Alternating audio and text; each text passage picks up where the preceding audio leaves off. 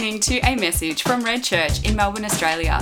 If you'd like to know more about Red or its ministries, please go to redchurch.org.au. Well, it's great to be with you as we open the Word on this Easter Sunday. We're actually going to begin in John's Gospel. We're going to begin in chapter 18, beginning in verse 33. And we're actually starting at the night before Jesus' crucifixion, when he appears before the governor of Judea, the Roman official Pontius Pilate. And this is part of that account. Pilate then went back inside the palace, summoned Jesus and asked him, "Are you the king of the Jews?" "Is that your own idea?" Jesus asked, "or did others talk to you about me?" "Am I a Jew?" Pilate replied. "Your own people and chief priests handed you over to me. What is it that you have done?" Jesus said, "My kingdom is not of this world. If it were, my servants would fight to prevent my arrest by the Jewish leaders. But now my kingdom is from another place." "You're a king then," said Pilate. Jesus answered, "You say that I am a king. In fact, the reason I was born and came into the world is to testify to the truth. Everyone on the side of truth listens to me." "What is truth?" retorted Pilate. With this, he went out again to the Jews gathered there and said, "I find no basis for a charge against him, but it's your custom for me to release to you one prisoner at this time of Passover. Do you want me to release the king of the Jews?" They shouted back, "No, not him. Give us Barabbas." Now Barabbas had taken part in an uprising. Here we see the accounts of Jesus interacting with Pilate. Jesus is passed around from the Jewish authorities here to the Roman authorities, who ultimately had control and power in this area as Israel and Judea was occupied by the Roman Empire. And you can see the way in which Pilate is caught up trying to fulfill his role. He was the administrator over this area, but also he was the cultivator of an important narrative. And that narrative was that Rome was happy to rule over this far-flung empire, to let people worship in the ways that they wanted to worship, as long as that worship did not challenge the official ideology and the story of Rome, which was that Rome had to have power because it was able to create this sense of order and to bring what was called the Pax Romana, the peace of Rome, across the world. So Pilate sees and feels the tension here. Here's this Jesus claiming he is a king. And this directly comes against the role that Pontius Pilate was called to be the teller of the one true story. That Rome was actually at the top and Jesus was not king, that actually Caesar was king. And Pilate faces the reality that leaders have throughout history. That leaders are people who rule, but part of the way they rule is through telling a dominant story which must justify why these people are in power. And all throughout history, leaders through different forms of technology, whether in this time it was putting up statues or idols or building temples or colosseums, used these means of media, which means communication, to justify and tell their story in the world as to why they should be in charge. And often connected to these forms of media is a myth, which is a bunch of stories put together which justifies the rule and reign of these people. Now, throughout most of history, to build a colosseum, to build a statue, to have a TV station, to own a radio station was incredibly prohibitive because of its cost. And so what this meant was power was held most often by those who were the most rich and the most powerful. And thus there was these singular stories that hung over the empires, the kingdoms of history, that their rule was justified by this one story. But what's interesting is we live in a really dynamic and changing landscape. The ability to now make your own media is absurdly cheap. And at first, this technology, when it came onto our radar, in many of our lifetime of mobile phones, of the internet, of technology, where all of a sudden we could produce media, started really in many fun ways. There was these viral challenges. I don't know if people remember planking, the great Australian contribution to the world of the selfie, in terms of we named it, or flipping half-filled bottles of water and trying to land them the right way up. But beneath all of this viral online fun, there was a new dynamic breaking out into the world that if you had a mobile phone or a computer, you now were the media. And soon the potential for this new medium to question the official narratives of power began to be revealed. A viral video of a Tunisian street vendor named Mohamed Bouazizi protesting government oppression through setting himself on fire went viral in the Middle East, setting the entire region in a sort of revolutionary fire, which we now call the Arab Spring.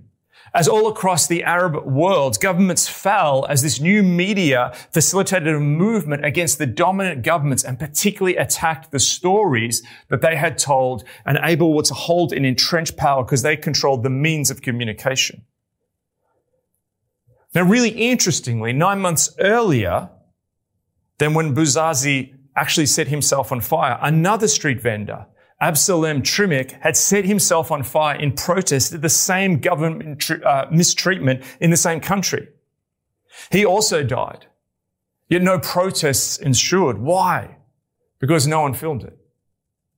There were no images, there was no online virality, and thus there were no protests. But since Bouazizi's filmed death and protest, we have seen all across the world since 2011 this growing wave of protests from all corners of the globe, both on tweets, in the streets. This thing has taken over so much of how we understand the world. A vast array of injustices, often many long obscured, have actually been revealed in all of their ugliness. And in countless stories, almost daily, sometimes almost feels like by the hour, many storied and even beloved institutions, from governments, political parties, corporations, areas of entertainment, sporting bodies, and even sometimes the church, have had their carpets lifted to reveal rotting and acrid foundations. To put this in biblical language, sin has moved clearly from the dark into the blinding light of day. So one thing that we can say about our time is that our human-powered ability to reveal evil and sin in the world has been increased because of the tools that we have at our hands. Now, today, in this new environment, rarely is the dominant story that we hear from governments or those in power accepted now unquestionably. New technology enables us to go around the official narratives. We can question the official accounts given by those in power. Yet a problem arises. There is no longer one official story, which means power is questioned. But the new reality is because there are millions of these devices, the internet is everywhere, that there are many stories now that we can question. An official narrative given by the powers that can be questioned and challenged by a new narrative. Yet that new narrative also finds itself on shaky ground in this new media landscape. Itself questioned as fervently as the dominant narratives it itself was questioning. The protest movement can quickly find itself being protested. And as the Belarusian writer Yevgeny Morozov has noted, governments and corporations now use this confusion, understanding the new rules of the game, to obscure injustices themselves. Increasingly unjust regimes in the world no longer attempt to tell one official story, but rather muddy the waters and release into the world a mix of contradictory narratives and facts in order to confuse and distract. So we face this strange new landscape to traverse. a world of injustices uncovered, mixed in often with competing and contradictory stories. The stories of genuine victims of oppression are unveiled and shown. Yet at the same time, in other places, the posture of victimhood is weaponized for ulterior personal or political gain. We are told that we are all powerful and able to affect change, while at the same time being told that we face an unsurmountable systemic polluting levels of injustice which cover almost every square inch of society. In such an environment, we find ourselves asking with Pontius Pilate, what is truth? With such a dilemma, we find ourselves stuck between the two alternatives traditionally attributed to the early church theologian Tertullian. When faced by sin, we can follow a path of what he called irreligion, write it off as too exhausting and too confusing. Retreat from this cultural fray and the injustices revealed and focus upon the cultivation of a life of human pleasure. Turn away from what has been revealed and seek out the nearest beach, the next bash, or a bottle of booze. And this is so the Australian way. Or the second option that Tertullian talked about is we can follow what he called the path of religion, to see the injustice and try and change it through a moral program of reformation. But what Tertullian meant is a moral path of religious reformation that is actually, in fact, powered by human effort. Now, the first choice ignores sin and thus only sees it grow, both in the culture because it's left to grow wild, but also in the individual as the pursuit of pleasure inevitably, with no moral boundaries, will lead to corruption.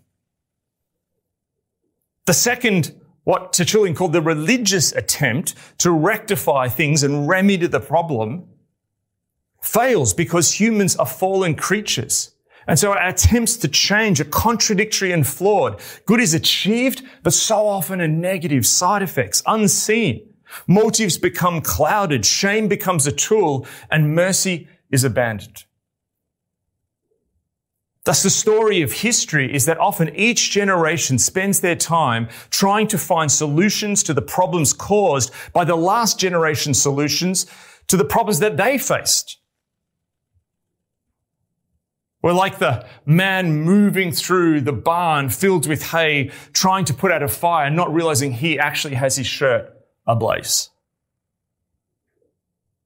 So at this time in history, yes, our ability and the tools we have to reveal sin are incredibly powerful. But our fallen human nature prevents us from removing sin from the world. Tertullian offered a third and decisive option, the cross. And this Resurrection Sunday, we must be reminded that the empty tomb is God's confirmation and announcement of Jesus' victory upon the cross. Sometimes we can preach through Good Friday to Sunday and almost have this sort of like sermon, which is like, on Good Friday, Jesus was defeated and Satan thought he'd won. But then on Resurrection Sunday, he burst from the tomb and is like, aha, I tricked you. The cross wasn't a defeat. The powers of evil and sin got defeated. The cross was actually a moment of glorification, a coronation, when actually the fallen powers of the world were shown up for what they really were. The person who looked vulnerable and impotent on a cross actually was tearing down the spiritual strongholds that had captured the whole of creation. And so on Resurrection Sunday, we see God allow that to burst from the tomb. You can't get to Sunday without going through Friday. And so often we want to do that. And so at this point, it's worth allowing Paul to remind us, as he does in 1 Corinthians chapter 1, verse 23, that the church preaches Christ crucified, a stumbling block to Jews and foolishness to Gentiles. The cross got stuck in people's throat in the first century. And today, it continues to do so. It will continue to be a stumbling block in our day to both non-Christians, those who don't believe, but also to Christians. Attacking with laser precision the underlying bedrock belief that unites all sides of our seemingly contradictory and fragmenting modern world. Underneath all of it, there is a unifying belief that the world will be redeemed by human power. John Stott encourages us this. Either we preach that human beings are rebels against God under his just judgment, and if left to themselves, lost, and that Christ crucified who bore their sins and curse is the only available savior, or we emphasize human potential and human ability with Christ brought in only to boost them, and with no necessity for the cross. This is Sunday without Friday. And so humans coming as agents of justice, even when we have the power to reveal injustice, when we come in our own authority, we can actually do little. As Jesus tells Pilate, my kingdom is not of this world. If it were, my servants would fight to prevent my arrest by the Jewish leaders. But now my kingdom is from another place. Now later on the other side of the cross, on the other side of the empty tomb, on the other side of the upper room filled with heavenly fire, those servants will fight, but not with earthly weapons. Instead, emptied of themselves, having yielded all to the cross, coming not in their own human authority, they're able to be heralds of the good news that God has defeated evil and sin in the world. Coming not in their own authority as humans, but actually coming in Christ's authority. They are open channels of his justice and righteousness, creating a multi-ethnic, multicultural, multi-class, living temple of men and women, examples of the kingdom. God's rule and reign breaking into the world, the future crashing into the present. God wants to rid the world of sin. But he does this through ridding us of sin so that we can be his agents of justice, peace, and righteousness in the world. The world hungers after a new world, a new story. We see this everywhere, from the newspaper to conversations. There is a deep desire to see the world renewed.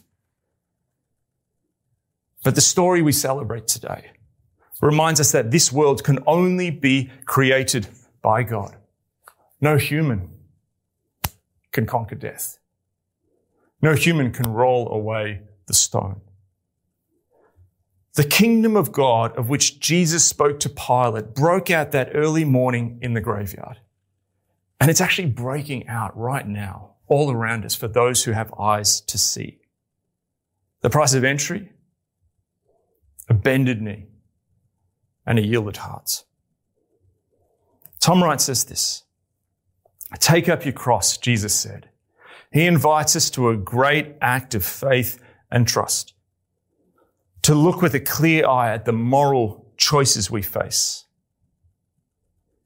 And we prepared to say no, even if it really hurts, when faced with subtle and powerful temptations.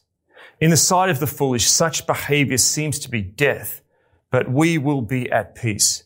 We are to live in the present as resurrection people. So here we are, Easter 2021, a world disrupted by a global pandemic, a world hungering for renewal, but also a world waiting for the sons and daughters of God to be revealed as they step into their identity through allowing themselves to yield, to take up their cross, to not pursue our personal projects, whether personal or corporate, at renovation, revival, and renewal, but instead to remember why we have been created, to be God's resurrection people. So this Easter, it's an opportunity as we visit this story every year to again say yes. To, like Mary, in the quiet air of that morning garden 2,000 years ago, to recognize that our entire world revolves around Jesus and he is remaking the world. That's what it is to be a human. That's what it is to be the church. Let's pray. God, we just thank you that you came to earth. You did not stay distant. That you lived this life where you were the kingdom. We got to see what justice and peace and righteousness. We saw the way you loved the leper. And you showed grace to the centurion. We thank you, Father, that you choose to partner with us, broken, sinful humans. And you reach out your hand and offer us grace. We pray at this time that we may remember the centrality of what you did on the cross, that you asked us to take up our cross daily. And we know at this moment when so much is being revealed, even in the church, even amongst believers, we need to follow your path of holiness. We want to be more like you. And Father, we want to be part of the resurrection story that burst from the tomb on that Sunday 2,000 years ago. So be with us now. Help us say yes to you, whether it's our first yes or saying yes yet again.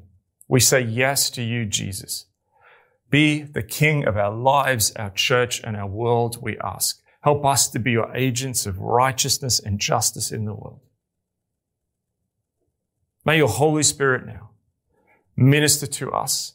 May we be filled with that sense of victory and joy that you have overcome the world. We ask these things in your name. Amen. Happy Easter.